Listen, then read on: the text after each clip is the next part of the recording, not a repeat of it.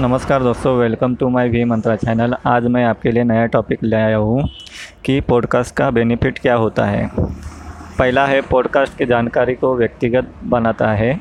एक पॉडकास्ट में सामग्री सीधे आपके पास श्रोता या तो मौखिक रूप से या वीडियो के माध्यम से संचारित होती है। यह ईमेल या दस्तावेज से पढ़ने की तुलना में जानकारी प्राप्त करने का एक बहुत अधिक अंतरंग तरीका है। और दूसरा है, पॉडकास्ट सुविधाजनक और उपभोग करने में आसान है। एक बार जब आप पॉडकास्ट फीड की सदस्यता लेते हैं, नए पॉडकास्ट आपके कंप्यूटर पर उपलब्ध होते ही स्वचालित रूप से डाउनलोड हो जाते हैं। आप उन्हें अपनी सुविधा अनुसार सुन सकते हैं। तीसरा है, पॉडकास्ट की लागत में कटौती। क्योंकि पॉडकास्ट को डिजिटल रूप से वितरित किया जाता है, वे डाक, मुद्रण और कागज़ सहित संचार के अन्य रूपों से जुड़ी कई लागतों से समाप्त करते हैं। वे बैठक की लागत और ईमेल भंडारण लागत को भी कम कर सकते हैं।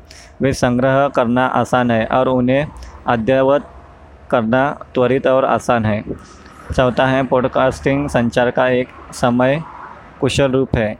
आप पॉडकास्ट सुन सकते हैं जब आपका काम पर या घर पर या अपने आवागमन के दौरान अन्य चीज़ें करते हैं।